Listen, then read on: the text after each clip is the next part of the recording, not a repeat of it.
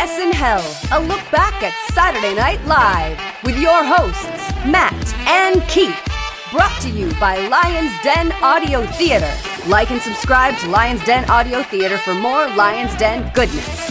And here are your hosts, Keith and Matt. Saturday Night Live, episode 17 with host Ron Nessen, originally aired on April 17th, 1976. Greetings, it's Keith here, and with me, as always, is Matt. Hello, Matt. Hello. And joining us for the first and hopefully not last time is a tremendous fellow who has worked with us a number of times on different projects. It's my longtime close personal friend, Mark. How are you, buddy? Yeah, doing great, Keith. Thanks for having me. Thanks for coming in on this episode. Were you familiar with Ron Nessen before I dropped the name and the request the other night? Oh yeah, I grew up, being a big fan of press secretaries when I was a teenager, growing up in Cape Breton. So I had like posters of him all over the place. Yeah, I had no clue how to do a little bit of reading. They definitely let you know throughout the episode who he was, though. Absolutely, yeah. I was going to ask if you still have that Ari Fleischer tattoo. I had to get that lasered off, unfortunately, for a job I had. So I'll just give you a little background on Ron Nessen here. He was born in Washington, D.C. in 1934. He was a print, radio, and television reporter for NBC News, where he covered politics. And then he became a war correspondent, spending 5 tours in Vietnam. He was injured there by an exploding grenade when he was traveling with the 101st Airborne. How did he wind up on the show? Well, he met Al Franken, writer Al Franken, in New Hampshire during Ford's primary campaigns. Franken, without any authorization, invited Gerald Ford to appear on the show. Ford wasn't interested, but Nessen was, and he got permission to appear. Naturally, some of Republican Gerald Ford's staff was not happy about this, but Nessen went ahead and did it anyway. Just a little trivia note: Ron Nessen is the first person to appear on the show, excluding some pre-tapes, of a person who had previously been parodied, and Buck Henry in episode 10 played Ron Nessen. Nessen sort of starts a trend here. He's an early Politico who's appearing on Saturday Night Live to appeal to the kids. How historic is that? It's historic, and historically, I don't like it. I don't like when politicians of any particular leaning, whatever, I don't think they make good hosts. I find the episodes always awkward and just reliant on the cast, and just 9 times out of 10, I think they don't work. Yeah, I can feel you there, Matt. Having the politicians come in just to sort of be cool for the kids, like show that they're hip and they're with it. And it usually tends to fall flat, and you can feel the rest of the cast like trying to work overtime to carry the weight. But also, I believe historically this didn't work out so well for Ford. I think he lost the election, didn't he? Shortly following this. Oh, my bad. Sorry. All right, so kicking it off with the cold open, we have the return of the Dead String Quartet. However, John Belushi's in the place of Dan Aykroyd. They do the exact same shtick from the previous episode, but it's still awfully funny. Noticeably to me was the bit where Belushi's bow slowly scrapes off Lorraine Newman's strings. Yeah, the dead bodies slowly fall over and domino each other over until Chevy falls off the stage. Now, we're all expecting Chevy to poke his head up and say live from New York, but instead it cuts to a pre-tape with some old dude who awkwardly says live from New York. That old dude is none other than Ron Nessen's boss, President Gerald R. Ford. It's a big get for them for their first season, right? Like it's a cultural institution now. So Absolutely. I guess we're kind of used to seeing political figures going on there to score points, but that must have been a huge deal back then. That was not the norm, no. I hated it. I thought it was pandering. I thought it was really shitty. I hated this cold open, and I hated a pre-clip of this president. Like, how long? It hasn't been that long since the fall of Saigon. Lay low. Yeah, I feel like the skit itself was all right. I also laughed when Belushi's bow caught Lorraine Newman's string, and they did commit to it. It does feel like the kind of skit that works a lot better live. The commitment to the bit. But then, it felt awkward just like sort of ham-fistedly cutting to the president like that. But also at the time, I'm sure it would have been kind of semi-shocking, exciting, and maybe a little bit of a betrayal for some of their fans. Yeah. If I'm like a F the man type of fella staying up late on my Saturday night, hooting on some reefer sticks, I don't think I want to see the man creeping his way into my late night, supposedly, possibly subversive TV. Great point. Yeah, absolutely. Yeah, and I think it's something that I like to hammer frequently whenever I can. Saturday Night Live or NBC Saturday Night, it's supposed to be a cool show. It's marketed as a cool show. And you're right, the audience, if you look back and, like celebrities of today will remember fondly, like, oh yeah, we stayed up all night and just toughed it out to watch Saturday Night Live.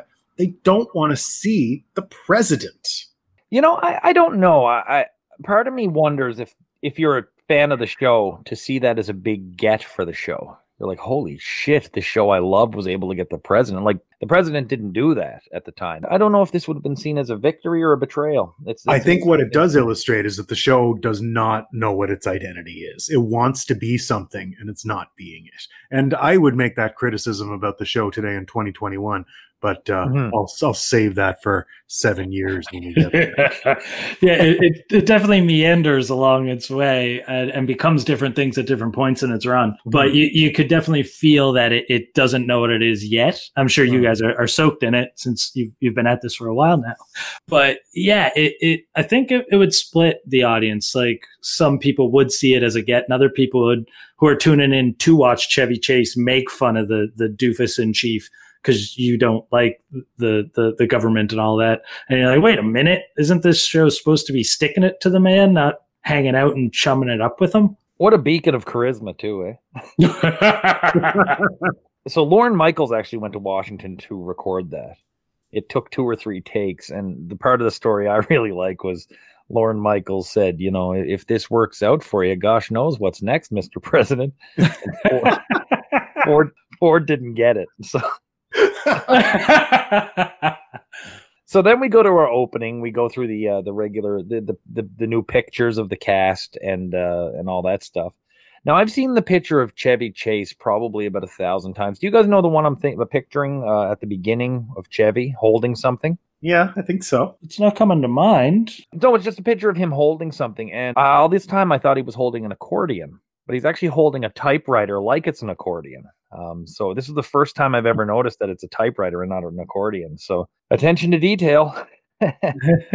So then we cut to another quick pre-tape and I thought this was a kind of a nice touch, to be honest. Gerald Ford introduces Ron Nessen, considering that Nessen spent the vast majority of his career saying, ladies and gentlemen, the President of the United States. I think it was kind of cool that Ford said, ladies and gentlemen, the press secretary, Ron Nessen. That felt like a touch of class to me, actually. Yeah. No, I'll agree with you there.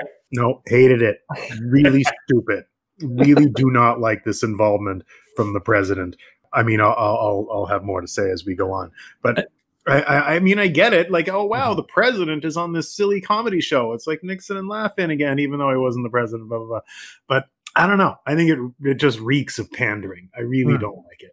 As an entertainment product, I didn't care for this little introduction, but as a personal relationship to the guy he's introducing, especially not having any background on who Nessen is, for the president to like just pop in and be like, by the way, here's my buddy, that seemed kind of classy and nice to me. But I mean, like, do this at the fucking press corps dinner. You don't need to do this on Saturday Night Live. There's other opportunities for these guys to glad hand each other. Gosh, I don't like this. Yeah, I can see why they did it, but why Saturday Night Live let it happen, I guess I could see that too, but it does feel pandering on both sides. So anyway, we go to the monologue, and before Ron Nessen even speaks and saying this dude is going to be nervous and awkward, and he certainly was. So Nessen draws comparisons between the job of the host and the job of press secretary.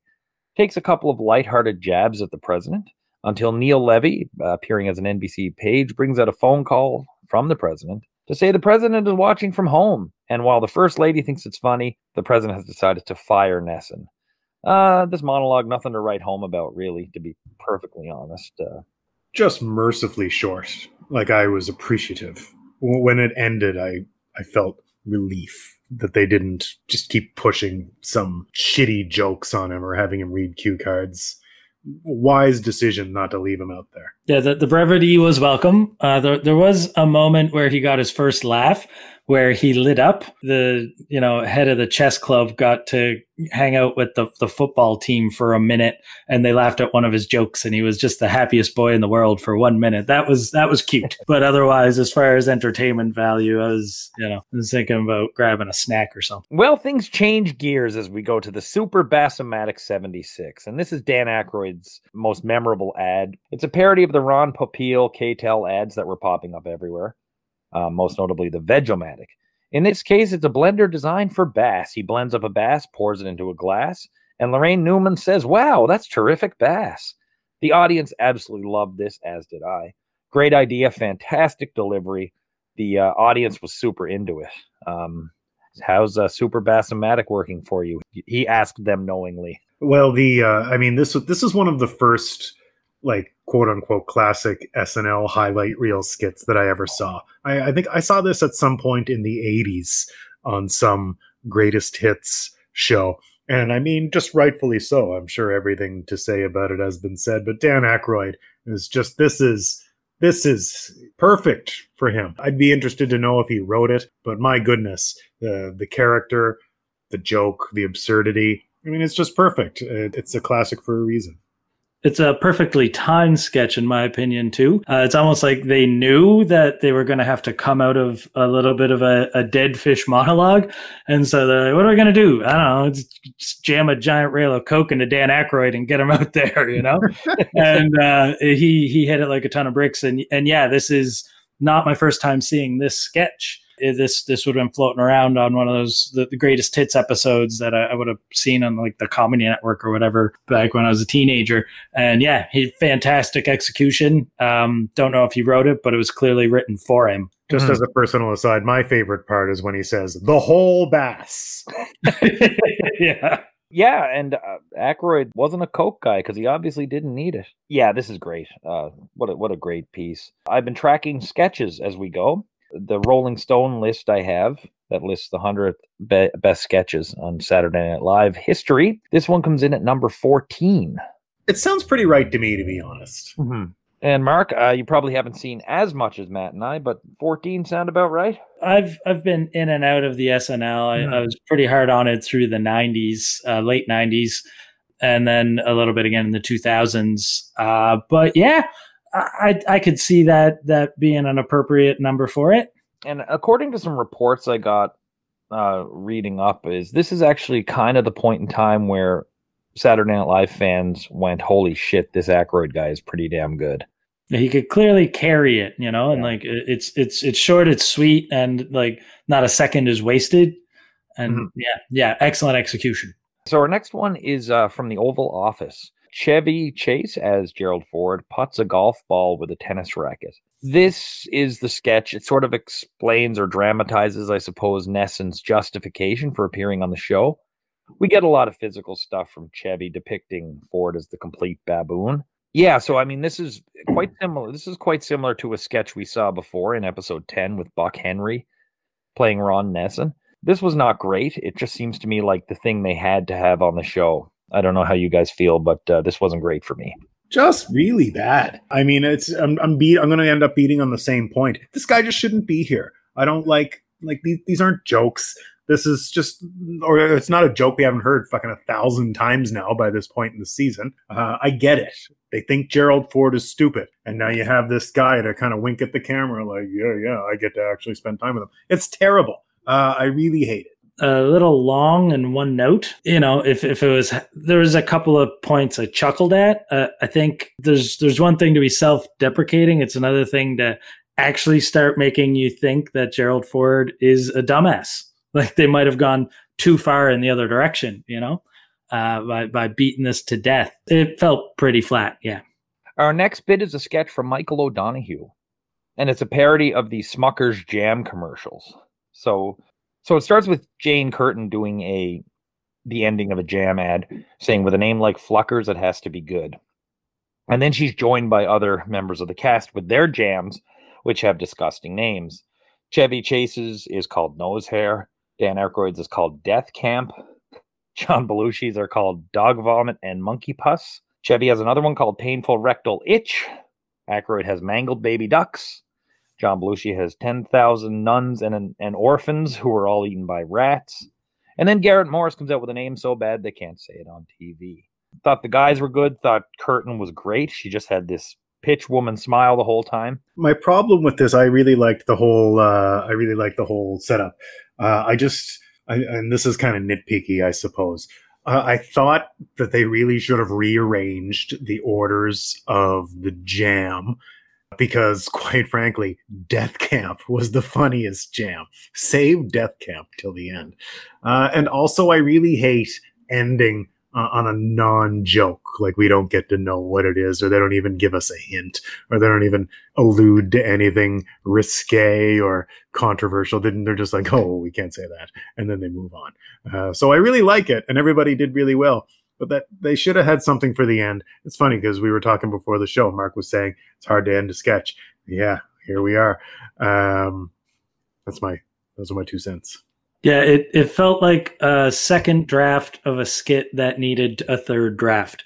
Just like structurally, the premise is strong, the performances are strong, and yeah, Jane Curtin's like holding it down with that big sell you some bullshit smile while all the chaos is happening with the guys coming and going was well acted. But yeah, I agree with you. Death Camp got the biggest actual laugh out of me. And it just felt structurally like it needed a little bit of tweaking, but it was still good. And given the format of the show and the fact that they're cranking, all these skits out week to week, you got to give them a little room for not being super polished, I guess. They don't get to sit around 40 years later and pour over the minutia. I mean, they probably wrote this on Thursday. If we're going with the minutia, you know what kind of ticked me off was that, so we had Chevy and I think Belushi come out twice. I would have rathered if it was Gilda and Lorraine coming out and they were one-upping each other the whole way through. That just small point made it slightly less good for me. Yeah, that, and even structurally speaking, if you've got all of the cast members piling on and they're staying in the room, it's a way out where everyone's trying to one-up each other and then they all just end up yelling over each other at the end or something, you know? Mm-hmm. Yeah, I would guess that somebody just didn't think that it should be women. I mean, that's probably what it was, right? There's already a woman on the stage. Why do we need more? Yeah, the woman is the consumer. She is the housewife, the mom. It was a bit of maybe an antiquated notion. But I mean, of course I agree with Keith. It would have been, that's a cool idea. So we come to our musical guest, the Patti Smith Group. The group was formed in 1974. Smith was born in Philly in 1946 to a jazz singer and a machinist. She spent time as a busker and performance artist in France, a poet and a playwright, as well as a musician.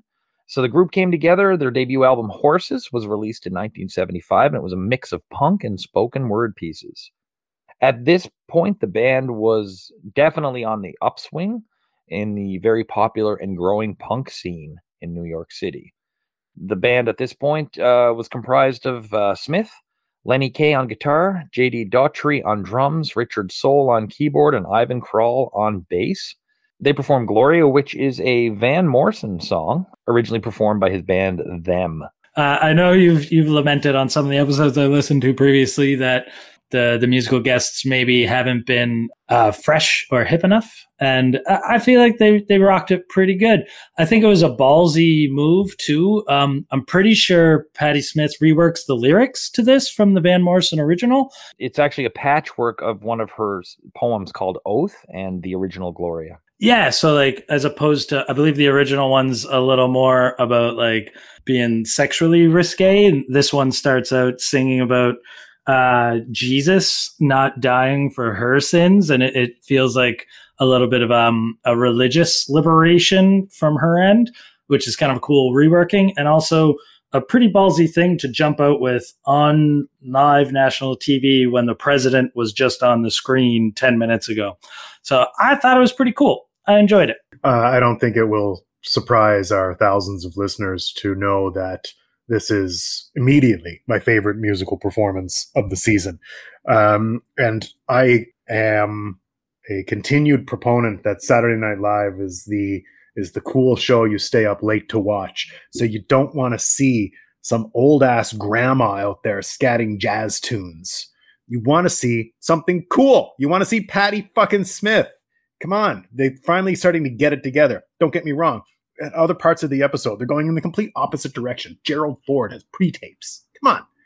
And I don't think it's a thing that, maybe somebody in the backstage was like, well, maybe we should balance it out a little and have a little edgier musical act. Somebody could have had that thought. I don't know. Geez, just color me relieved. I'm going to suggest something that I don't think is too crazy on this one. I think Patti Smith was purposely booked for a show that the president was probably going to watch. I dig that. I dig that idea. That makes it even cooler. As well as some of the sketches tonight are there because the White House will be watching. There's a couple now that you've mentioned it that we'll get to them obviously, but I like that idea a lot, and if she knew this was coming, that might help inform some of the choices made by the band as well. It was punk rock. It was cool. I enjoyed it. Yeah, I enjoyed this as well. Fun segment. She gives a shout out to to CBGB, which even I know about. This is a wild departure from the normal. My only complaint, kind of, was it just doesn't look like they know how to film hard rock. They don't know how to capture it yet. Yeah, the kinetic energy is a little too tricky for them because they've been used to just watching Paul Simon, drone on or whatever. I like Paul Simon. I do too, but not for this. One thing that jumped out at me is, my God, Patti Smith looks like Joey Ramone. Yeah. Now that you mention it, yeah, I can see it. And someone else on the internet thought, because I had to check, like, were they related?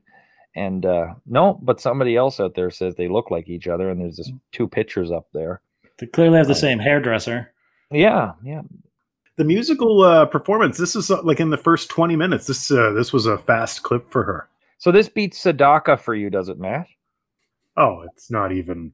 This is a different ballpark. Sadaka is something that while I enjoyed watching it, I would listen to Patti Smith. But you would watch Neil Sedaka. I'd watch Neil Sedaka. Come on. And just a few superlatives for this performance. Entertainment Weekly lists this on the 40 on their list of 41 best musical performances. They're not ranked, but they're just a list. And Rolling Stone put this as the 20th best musical performance in SNL history. Up to that point, I don't have the date, but so this is a well appreciated. So press secretaries through history.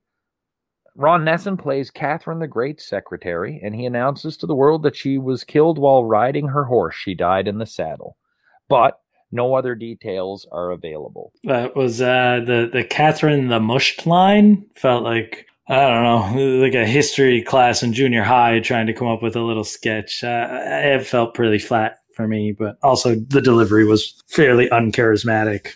And I like a good history joke, but I mean, this one was a little bit. This is a tale of two episodes for me in many ways, because as good as it gets with Patti Smith and Dan Aykroyd, the rest of it is just really shitty for me. And this is one of those. Do you know the history on Catherine the Great's death? I don't think I do. The rumor was that she was killed having sex with her horse. Which I definitely didn't know that. No, okay. In reality, she had a stroke while reading. But a lot less humorous. Yeah. But she was a hippophile, I think it's called, a lover of horses. And she was a very sexual person. Political enemies spread that rumor, and 200 years later, a few people in the Saturday Night Live audience got it. I didn't. I had to look it up. Enemies? Jeez, yep. If I go out first, you guys feel free to tell people I died fucking a horse. Oh, no. You went out getting fucked by a horse, buddy. I'm going to say you died. You had a stroke when you were reading, and then everyone will figure. You had a stroke while reading about Catherine the Great getting fucked by a horse. That's right. And watching Ron Nessen. The next bit is a lie detector. lie detector sketch. So it's David and Julie Eisenhower, voiced by Dan Aykroyd and Gilda Radner. Julie has David hooked up to a polygraph where she's asking if he gave family information to Woodward and Bernstein, who had just released the book or just about to release the book, I think, Nixon's Final Days. He answers questions, and anytime it's a tricky question about possibly leaking information to Woodward and Bernstein, the needles go crazy. I don't know for sure, but I'm assuming this is Franken and Davis because this looks a lot like a Pong sketch. Oh, shit, I never thought that, but now that you mention it, I really get that vibe, and I enjoyed it about as much. Yeah, it feels like it's going for, at least when these things are topical, you can get a chuckle from it. But I would imagine even at the time, this was fairly meh. Mm-hmm.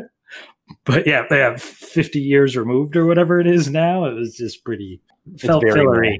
Yeah, felt like filler.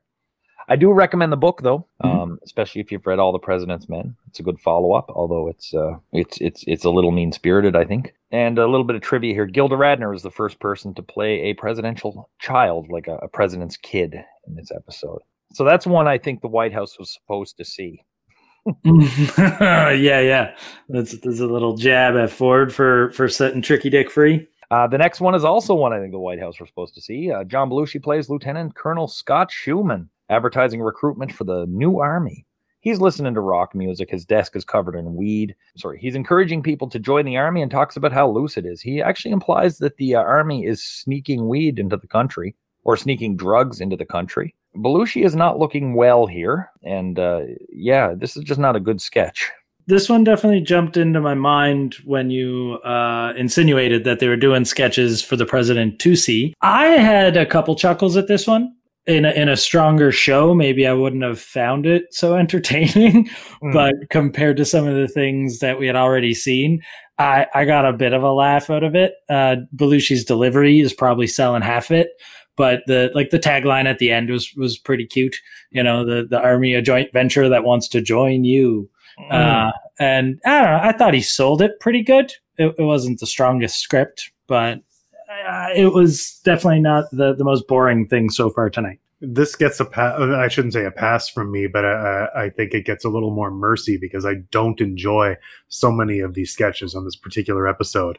But when they toss Belushi out to do this, it really doesn't seem so bad. I mean, I wasn't in stitches by any means, but it wasn't the worst fare. We'll see tonight, in my opinion. I was kind of like the idea, like, join the army, do drugs, and play with toys. You get to shoot rockets and lasers. Very G.I. Joe. Yeah. Weekend update, and Chevy's phone line is, I don't care if you go out with him, just don't touch him there. And then Chevy says, I'm Chevy Chase and you're not. And we get a video clip of Ford saying, I'm Gerald Ford and you're not. I kind of enjoyed that one, to be perfectly honest. I really liked Chevy's phone joke. I thought that was one of the better ones. But I will continue to say that President Ford's presence on this episode is obnoxious and unnecessary. At least he tried a joke here. And I think the fact that Chevy then spun that into another joke about his mental health condition, I don't know if that would have been cleared with the White House, but I thought it was a little funny. Due to Howard Hughes, who had recently passed away due to his complicated tax structure, he was buried with 3 IRS agents. Jimmy Carter will be endorsed by his fraternal twin brother, Reuben Carter. My favorite bit from the first bit is Democratic candidate Henry Jackson disputes claims he is boring. And he is seen here demonstrating his charisma by holding a cabbage. And there's a picture of Henry Jackson holding a cabbage. Nixon's writing a 2-volume bio. The first one, he tells everything. The second one, he denies it. Let's see. Lorraine Newman is with Francisco Franco's press secretary, Mr. Boyardee. And Boyardee notes that the deceased Franco's condition is stable and doesn't think he'll be changing any of his stances. We get another Ronald Reagan hair dye joke. And then we go to the commercial, which is a re-airing of Jerry Rubin's ad for the Berkeley Collection wallpaper from episode 1. So how's the first half for you fellas? Had some pretty good laughs. The Jimmy Carter joke got me, and I had a full-blown out loud by myself laugh at the demonstrating his charisma by holding a cabbage joke. But then they do that segment with Lorraine Newman and Nessim, and it felt like it hit a brick wall. It was finally generating some momentum, and then that just felt like a big old wet blanket. The Jerry Rubin bit actually reminded me of one of my favorite Norm Macdonald jokes. So I don't know if I was laughing more at the memory of that joke from a future Weekend Update or the joke itself. It's funny, last time I said on the last episode, I thought Weekend Update was kind of above average standard fare. And I guess feeling slightly the opposite. I thought this was below average standard fare from Weekend Update. Certainly not the worst. I don't know. I know Weekend Update relies so exclusively on these topical jokes. So it's difficult for me to say it's just not good. But I mean, I really don't think these age well. I'll say that. The second half is Emily Latella talking about presidential erections. Now, if that wasn't put in for the White House's benefit, I don't know what was. But other than the cabbage and the Jimmy Carter, Reuben Carter bit, this didn't work for me, this one. You know, I think that could have been Scred. Done with Emily Latella. The way she says never mind, though, like Gilda Radner's delivery on that one line is pretty perfect. How many times can you do that joke, though? Yeah. And, well, they're pushing their limits. They are testing that scientifically, it seems. Yeah, they're closing in on the double digits, and it's only episode 17. So our next bit is a Gary Weiss film, and I learned something about Gary Weiss just the other day. Gary Weiss was a cameraman at Altamont. Is that why this was so dark? Yeah. This was weird. So this one's about garbage men or sanitation engineers. They talk to different people in the garbage industry in New York. As Bill Steele's version, the original version of the song Garbage plays, the Pete Seeger version went on to be the official anthem for Earth Day. Highlight for me in this one is the guy talking random stories about finding bodies and body parts all over the place. Other guys are talking about the stuff they find. This is absolutely disgusting to watch as far as what we're seeing on the screen. And Gary Weiss goes to a dump about 6 miles around. It's the largest dump in the world. And he takes a look at some of the stuff they've salvaged, including a 5-month-old dog named Dumpy. This was not great. He's been great at times, and again, this is not it. I thought it was at least an improvement from his previous two. His previous two, I thought, were really, really bottomed out for me. And I thought, this wasn't my favorite, but I really liked the oddness of it, this weird slice of life, which is just what he's great at. And yeah, the body part stuff was strange, just delivered so matter-of-factly. I think I like this a little more than you, but it's certainly not my favorite of his. But coming around after the last 2 weeks where I didn't like it at all. Yeah, it was definitely dark and kind of uncomfortable. I did sort of enjoy the real change of pace of it all, and it felt weirdly raw and real, and maybe that's part of SNL not quite knowing where it's at or what it's doing. I will say the garbage dump itself was probably only the second least charismatic thing on this whole episode, so I'll give it points for that. It had more personality than Nessim, so and yeah, that guy talking about the body parts was just a very odd moment for a comedy show. That was a slice of life dark comedy. Yeah. So our next bit here is Autumn Fizz. It's a feminine washing product. This was written by Gilda Radner and Alan Zweibel, and it's just a carbonated ladies washing product. Chevy sits on the bed for no reason at all. This wasn't great. I was kind of unimpressed with it. Pretty flat, I thought, as well. It's just the one joke, and performed capably, but yeah, I don't know. There wasn't a lot to it for me, I guess. I actually got a pretty good laugh out of this one myself. It went a little long for the joke that it is. There was absolutely no reason for Chevy Chase to be in the scene. It was just like he wanted an excuse to wear a tuxedo and look sharp.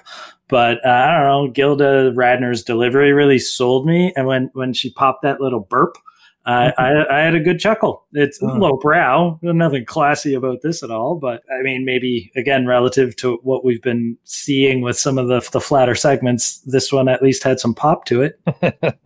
So our next bit is The Tomorrow Show with Tom Snyder. Dan Aykroyd does one of my favorite impressions of his. It's Tom Snyder, and he's interviewing Ron Nessen. Nesson is flat, but I love watching Aykroyd Snyder. This thing's about taxis in Washington, D.C. having no meters and ignoring people who ask bad questions. It ends with Garrett Morris coming in dressed as Mr. Peanut, who is Jimmy Carter's campaign manager. This sketch to me is all about Aykroyd's Tom Snyder. Yeah, it was definitely a vehicle for him, and I my familiarity with Tom Snyder, I learned who he was only via his The Late Late Show with Tom Snyder, which at the time was just one of the strangest late night shows. As for, you're a teenager and you're watching all these clowns, and then you put on Tom Snyder and he's laughing, but you're not sure why. And it's just a bizarre show. Anyway, kind of unrelated. But yeah, I enjoyed, I learned to like Tom Snyder there, and I loved seeing Dan Aykroyd here.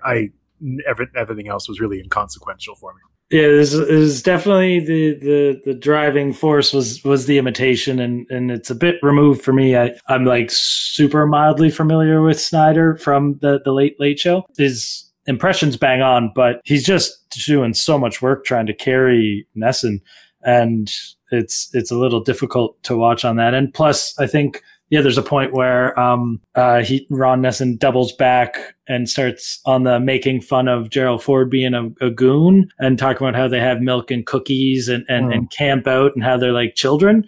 And it's just like, you already, beat that horse to death early on in the show. Do we really got to go back to this now? Oh, they'll go back. Yeah.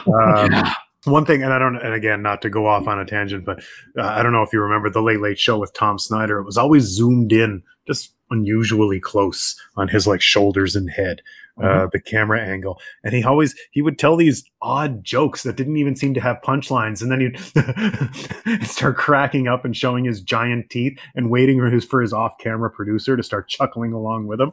It's a really interesting show.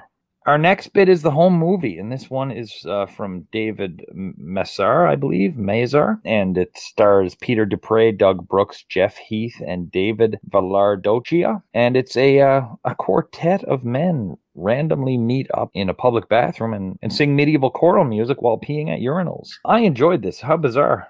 It didn't work for me. Didn't really seem that funny to me. It felt a little quirky, like it had, high school drama sort of vibes for me. As far as people shooting home movies in the 70s to send into a brand new variety show, at the time, I could see this being more entertaining than how it hits now with what we're used to getting in our entertainment.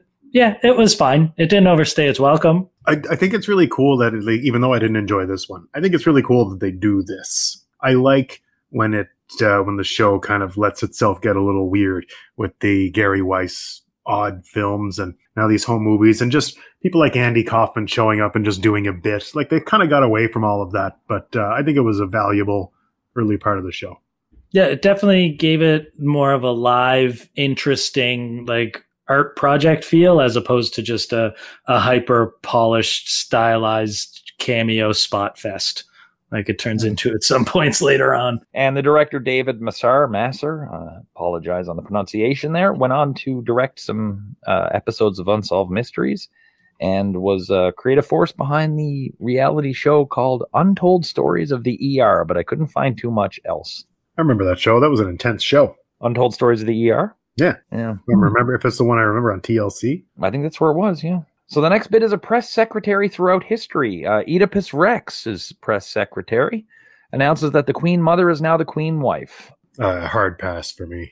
I got a mild chuckle just because I was in on the nerd history joke, I guess, but it didn't need to be there.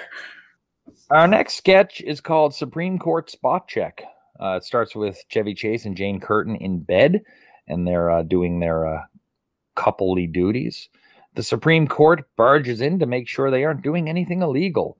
And the Supreme Court is played by John Belushi, Dan Aykroyd, Garrett Morris, Alan Zweibel, Al Franken, Tom Davis, Michael O'Donoghue, Neil Levy, and Tom Schiller. They tell the couple they can start having sex, but they demand that she loses the high heels, and they watch and critique if it's legal or not.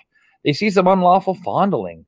The justices then get awkward when Jane asks why there's no women on the court. Belushi says there are women, there's just none here. And then they march out chanting, "We are the Supreme Court."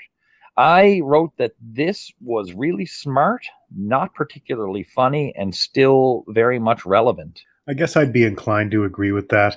Yeah, this one felt like a premise, the great premise that everyone got excited about, and then they forgot to actually write it. And then on the night of the show, they needed just another skit and threw this one in, and it wasn't ready. Like, this felt like it needed to go back in the oven for a little while. I thought the idea was good, but it was just, there was no structure to it, and it was kind of all over the road.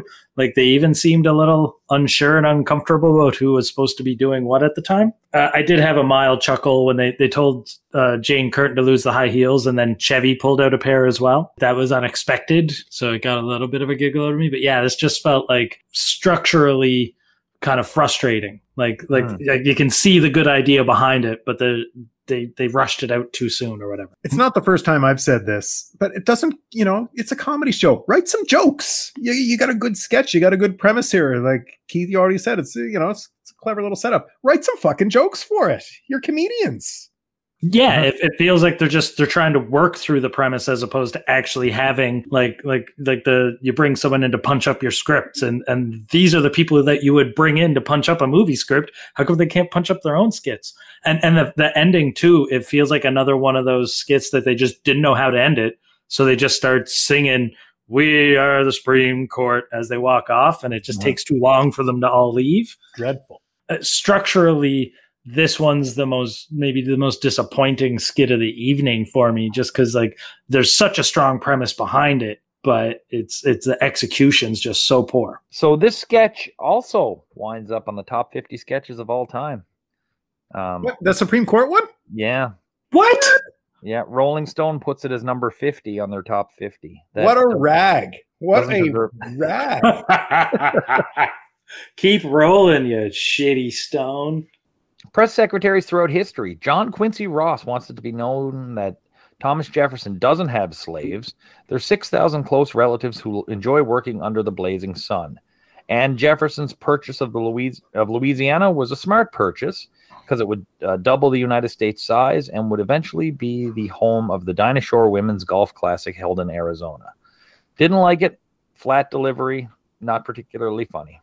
Yeah, I don't know if my reaction was just purely out of surprise that this guy would make this joke, but it's the most alive I felt watching him all night. That being said, it still wasn't good. Yeah, I didn't like it either. I really have nothing to contribute as far as commentary goes. I just think these are ill-advised and they're not funny. Dinah Shore is a name to me that as soon as I hear it, I think 70s joke. Or like, Golden Girls or something. It's one of these names like Barbara Mandrell where it's like, I only know it exists because of jokes from shows like Golden Girls, Okay, so now we come to 28-year-old comedian known as Bill Kristol. Of course, he goes on to be known as Billy. He originally went to college on a baseball scholarship, but switched to acting and filmmaking. Did some comedy troupe things, and then started doing solo work at some different New York comedy clubs.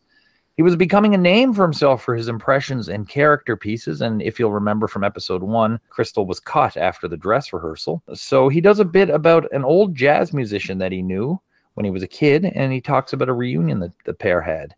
This is definitely a character piece, kind of normally better found in like an arty open mic or a one-person show. He keeps repeating, "Can you dig it? I knew that you could." Billy Kristol is a very funny man, but this sketch does not work here at all. It is too slow. I'm a big fan of Billy Kristol, but this is among the least funniest things I'd ever seen. Not that it's bad necessarily, but it just sticks out like an unfunny thumb. I don't like it at all. When he was announced, when he was coming onto the stage, I was excited. I didn't know he was coming on with this episode. I knew, of course, because I'm familiar with that book, Live from New York, about his getting cut story, and didn't go over well with him, if I remember correctly. So yeah, when he comes out, and I'm like, oh wow, Billy Kristol, this is going to be good. I'm excited. He's funny, and yeah, and then he did that, and it wasn't for me. what I found myself thinking during it is sort of what I've already mentioned, is that I appreciate that the show does these bits at all. Not to say that I enjoy this one, though. I was quite disappointed when this ended. Yeah, I'd have to echo your sentiments, fellas. I'm a pretty big fan of Billy Crystal, but I apparently do not care for Bill Crystal. When he came out and he cracked a quick joke at the top while he was doing his setup for what would turn into the character bit, and even like the joke, he kind of, I don't know, flubbed or structurally wasn't quite there, but there was a joke in there to be, worked on. But then, yeah, he just moves into this thing that you would expect to see in an open mic night or like maybe a part of a one-man show in like a fringe festival. And there was some charisma to it, but yeah, it wasn't overly engaging or entertaining. And it certainly didn't I was expecting a stand-up set, and it did not deliver that in any way, shape, or form. Yeah, like I could not say that this was a bad performance, but it does not fit on this show. Yeah, and it kind of doesn't really go anywhere. Like it has the goodwill to be interesting to a degree, and like you were saying, Matt, how like they try all these different things, and they're not too worried about being a little weird. So I can appreciate that at least in it, but it's all still just like what. Yeah, I mean, I would rather them try and fail than not try. I agree with you there. Our next bit is called Misconception. Ron Nessen introduces this bit, which is a show that refutes misconceptions that have entered our own language.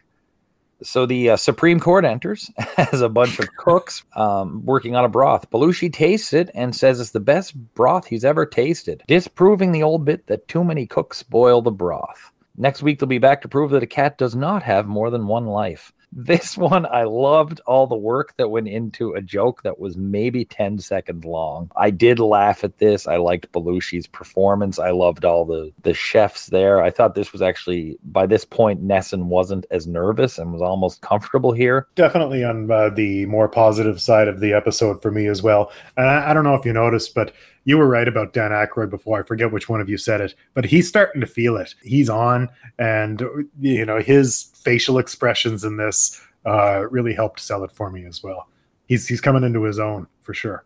Yeah, he definitely stuck out in the crowd, even though like nothing specific is happening to do it. Your eye just drifts towards him as he's like putting on this over-exaggerated French chef sort of thing. And yeah, it was like you said, he's stupid as hell, but I chuckled heartily. And like after Belushi tastes it and does his bad French impression and just keeps saying bourgeois, bourgeois, it's just so ridiculous. And yeah, Nessen's line to close it out, we'll see it next week where we prove, that a cat does indeed only have one life or whatever. That was probably the funniest he manages to be in the whole episode. So yeah, he's getting into a groove finally with his one joke. What I noticed, Aykroyd was just going, no. Yeah. And it's so cacophonous. Like there's just, the energy is there, I love the fact that for this puny sketch, though, they had to run backstage, get out of their Supreme Court clothes. Some of them out of their wigs and their fake mustaches and glasses, put on chef's costumes. They had to build a kitchen set and the bubbling soup. And the whole thing was maybe 7 seconds long. It was like so short. Yeah. I like the big hefty pause Belushi takes right after he sips it. Like he just takes that one moment and you're like, you're kind of sucked in at that point. You know what's going to happen. There's like this moment of tension, even though it's the dumbest, shortest little thing that they put a ton of work into. Like you said, they sell the shit out of it. Brilliant in its simplicity. Yeah. So then we go to Patti Smith again, and the band does My Generation, the old Who song. I don't like this as much as the original, but it's really well done. Smith is a tremendous performer. Really can't take my eyes off her. Way ahead of her time, and the influence is obvious on so many people that came after her. She says "God damn" for the first time on the TV show. It was never cut. And then the band breaks their stuff, not as cool as the Who when they do it. But this was really great. The audience absolutely loved it. This is that much wanted high energy performance I assumed Matt was waiting for. Absolutely, and I preferred this one much more than the first performance, which I also enjoyed. But if I have to pick one, this is my favorite song. from a musical performer so far in season 1. I was thinking as soon as because I knew she was on this episode. I didn't know what she was going to do. I figured Gloria was the easy first bit, but I didn't expect My Generation to come at the end. But I mean, it makes sense. It was a big live hit for her, even though on record she says, "I don't need your fucking shit. Hope I die because of it." Clean it up for television, even though you get a GD out there. I loved it. This is what I wanted, what I've been waiting for. I think this is what it should be more about. This one didn't hit as hard for me as the first performance, to be perfectly honest. The middle third of the song or whatever, Patti Smith hands it off, and like her guitarist takes over the lead vocals, and the bassist is jumping in, and she's just kind of like floating there in the middle. They just don't have the charisma she does. And I found it fell a little flat when she let the fellas step up, and that kind of lost a little bit of it for me, to be perfectly honest. That's when she's just kind of standing there staring blankly at her guitarist, isn't it? She gave him a bit of a look, and then she seemed to glare at the bass player for a bit, and I couldn't tell if she was just watching him riff and into it, or if she was a little, because like the guitar player, when he stepped in to sing, missed his first couple lines, and like, yeah, it's punk rock, yeah, it's a live performance, but it felt kind of like sloppy, not in the like messy punk rock woo kind of way, but in kind of the like, maybe they had one too many beers in between performances kind of way. And I don't know, there's just something felt a little off about this one for me, to be honest, because they smashed Gloria so hard. This one felt a little janky. Yeah, of the two, I prefer Gloria, I think, but neither of these were bad performances by any means. Holy jumpins, they were both great. So finally, we're at the end. Ron Nessen comes out and announces that both Tony Basil and the Muppets couldn't make it due to technical difficulties. Yay on no Muppets, boo on no Tony Basil. Nessen says he was nervous. He was glad he could make the show and do it and had the opportunity. And then they do the goodbyes. And I'm starting to notice that Dan Aykroyd is always awkward at the goodbyes. In this case, he comes up with a bunch of papers under his arm. They have some time to kill, and they count down. Aykroyd congratulates Garrett Morris on a nice shirt, and then he and Morris leave the stage almost immediately. This was the end of the show. How did you feel about no Tony Basil and no Muppets? I mean, fuck the Muppets. Come on. The best thing Scred ever did was Emily Litella. So, Mark, you dodged a bullet there with no Muppets. Apparently, yeah. Like, I grew up loving the Muppets, but I'm not super familiar with all their work on early SNL. But from what I've listened to the other episodes of the podcast, it's not been going well thus far. And none of the charm of what you expect from the Muppets. It's just, don't bother. Okay, right. This is them still figuring out where they're at and what they're doing too. For sure. Scred has won me over a little bit, but yeah. The goodbyes were definitely awkward. And like when Dan Aykroyd comes in, he's like standing full on with his back to the camera for a good couple seconds too. And like Chevy almost like reaches in to grab him to pull him in. And yeah, the fact that they had to call out that they had a full minute left in the show, proceeded to sandbag and awkwardly trying to run out the clock. It felt like they were kind of struggling to get through this one. You know, maybe a couple of the skits that they busted out, they might not have wanted to use just yet. Yeah, I don't know what was up there. I'd say a sketch probably ran long, and so long that they couldn't use Tony Basil or the Muppets. Okay. So let's get into the epilogue for this one. So the fallout for this, some of the White House staff were absolutely pissed at Nessen. Although both Ford and his wife said they found some of it funny. Nessen really got criticized all around for doing this, not so much for his performance, but for actually taking some of the dignity out of the White House. One particular person that was pissed was Gerald Ford's son, Jack, who said that Nessen was out there just trying to steal President Ford's thunder. And there were two parties afterwards, one for the executives and one for the cast. Kudos to Ron Nessen. He went to the cast party at Paul Simon's house and actually enjoyed some weed with the cast. Nessen stayed in the White House until November of 1976. He's gone on to write a lot of books and do a lot of speaking and community involvement. One of the things he does is he reads audiobooks for visually impaired people. And his book, Making the News, Taking the News, From NBC to the Ford White House, was one of his more popular ones. He was a member of the Peabody Award jury for many years. And at 87 years old, he's still out there. He's I saw some articles from a few years ago, looked healthy, looked happy, and was still somewhat busy. musical guest. This is the only time Patti Smith's band appears, though Smith comes back in a film segment later. But yeah, this is it for Patti Smith's band. And I think Patti Smith actually retired from full-time music about 3 or 4 years after this. Billy Crystal was really only about a few weeks away from hitting real stardom through appearances on talk shows and stuff. He'll be a member of the cast of the sitcom Soap. And of course, Crystal goes on to both host and join the cast of the show later. So we're not going to see Nesson, and we're not going to see the Patti Smith group again, and we will see Billy Crystal again. So does that jive for you guys? Yeah, I mean, I knew Crystal was coming back, of course. Nesson, goodbye forever. It's just not what you should be doing. It's kind of cool that he went to the cast party and smoked a little weed. Although, are you really hanging with the cast if you're not doing lines with Belushi and tying one off with Newman? 1970s Republican smoking weed. That's a departure. Yes, quite. Sock it to me. Yeah, it was. It almost feels like an acid and a base canceling each other out. Nesson and Patti Smith. Yeah, not surprised he doesn't return. He seems like a swell fella, and it sounds like he was incredibly accomplished in other areas. And the fact that, he was a war correspondent who was injured and all that sort of stuff. He's just lacking in the entertainment department. And, you got to appreciate that it took a swing. But no surprises to see, like, from hindsight, Billy Crystal coming back. Although from his just performance tonight, maybe I would have been surprised to find out he was returning. That he ever worked again. Yeah.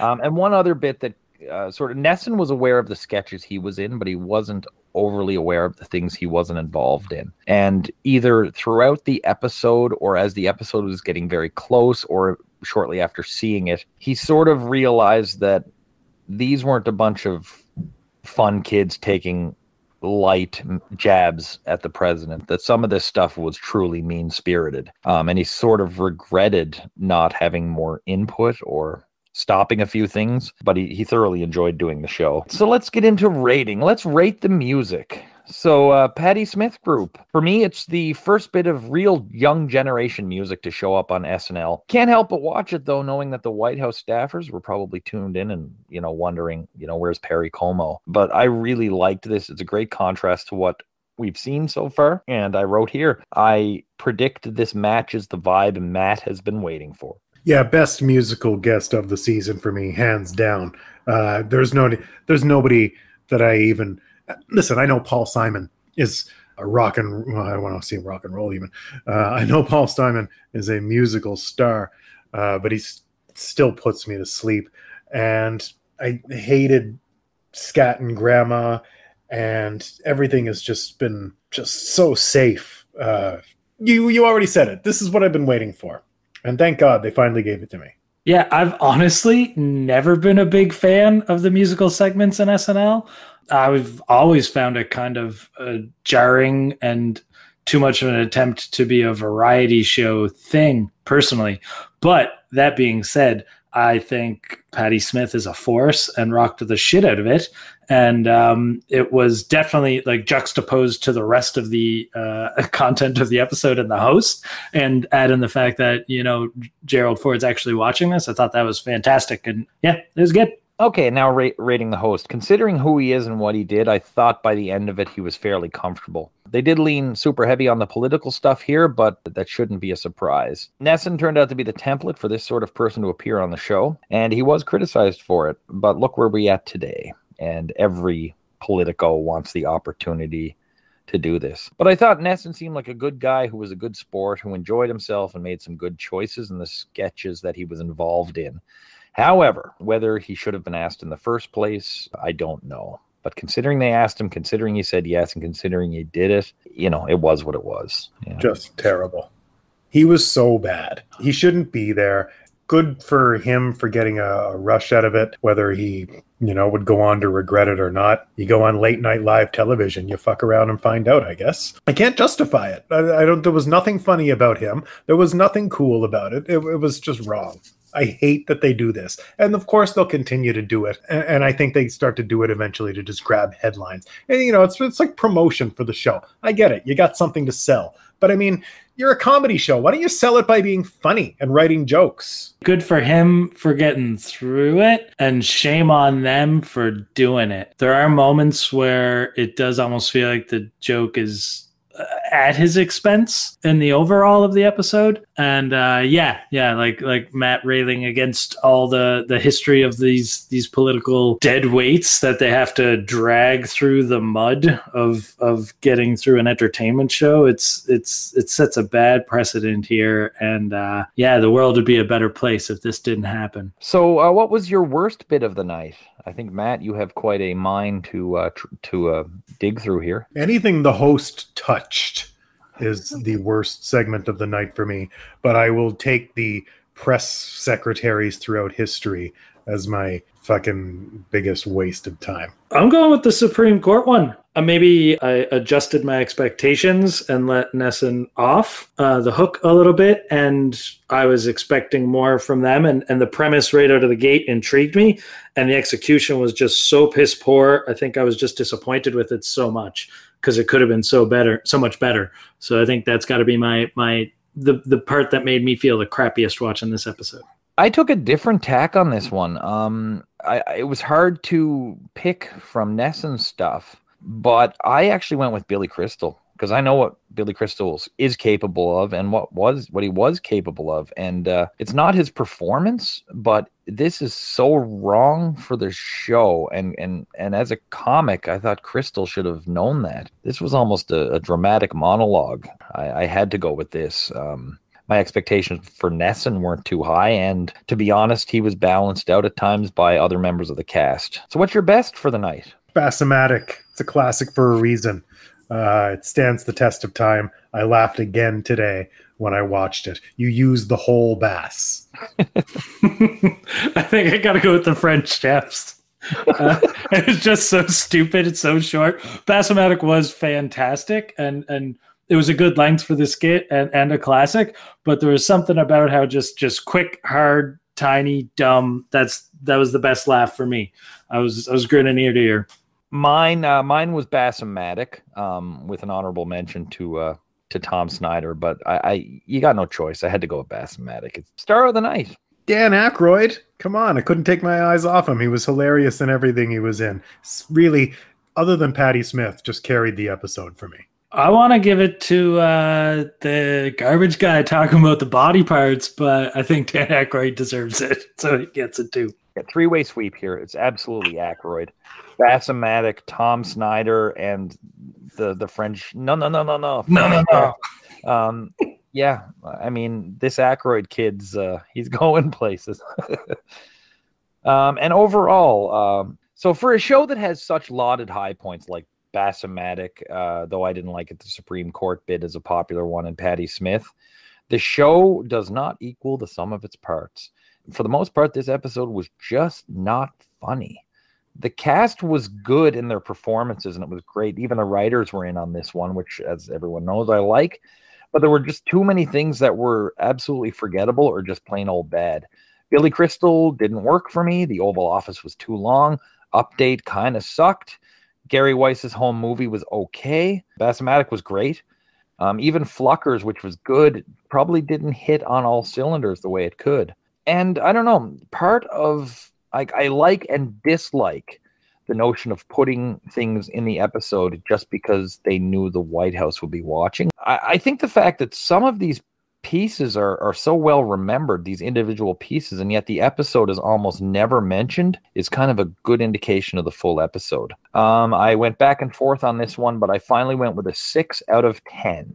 I had mentioned earlier that this is very much a tale of two episodes for me. It's probably not even the first time I've said that. I don't know. We call the show S in Hell because as we explained in the very first episode, as our thousands of fans will remember, there's so many layers and different levels and depths of this to go through.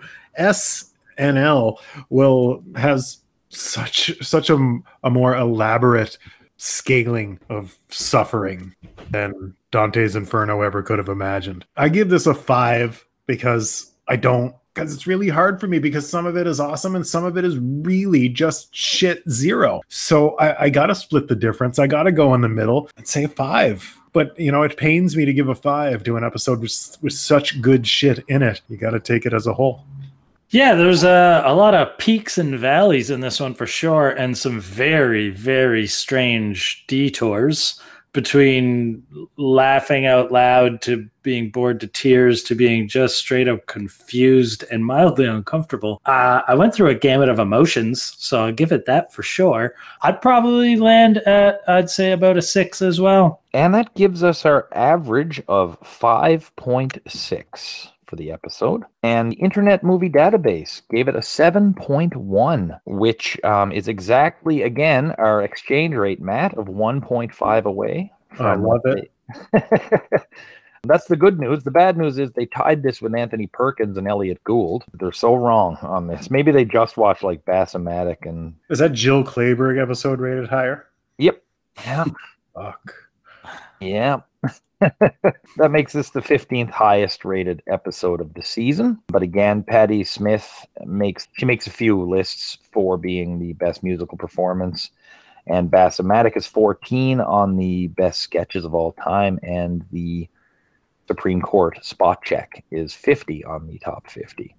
So there is memorable stuff here. I suppose the memorable stuff's so memorable and the forgettable stuff is so forgettable. It ends up being remembered much more fondly than it deserves for the overall. I don't think we've seen an episode yet with so many peaks and valleys, I think is a good way to put this one. So our next episode will be back, episode 18, featuring Raquel Welch, the returning Phoebe Snow, and John Sebastian. Any of them names jump out at you, Matt?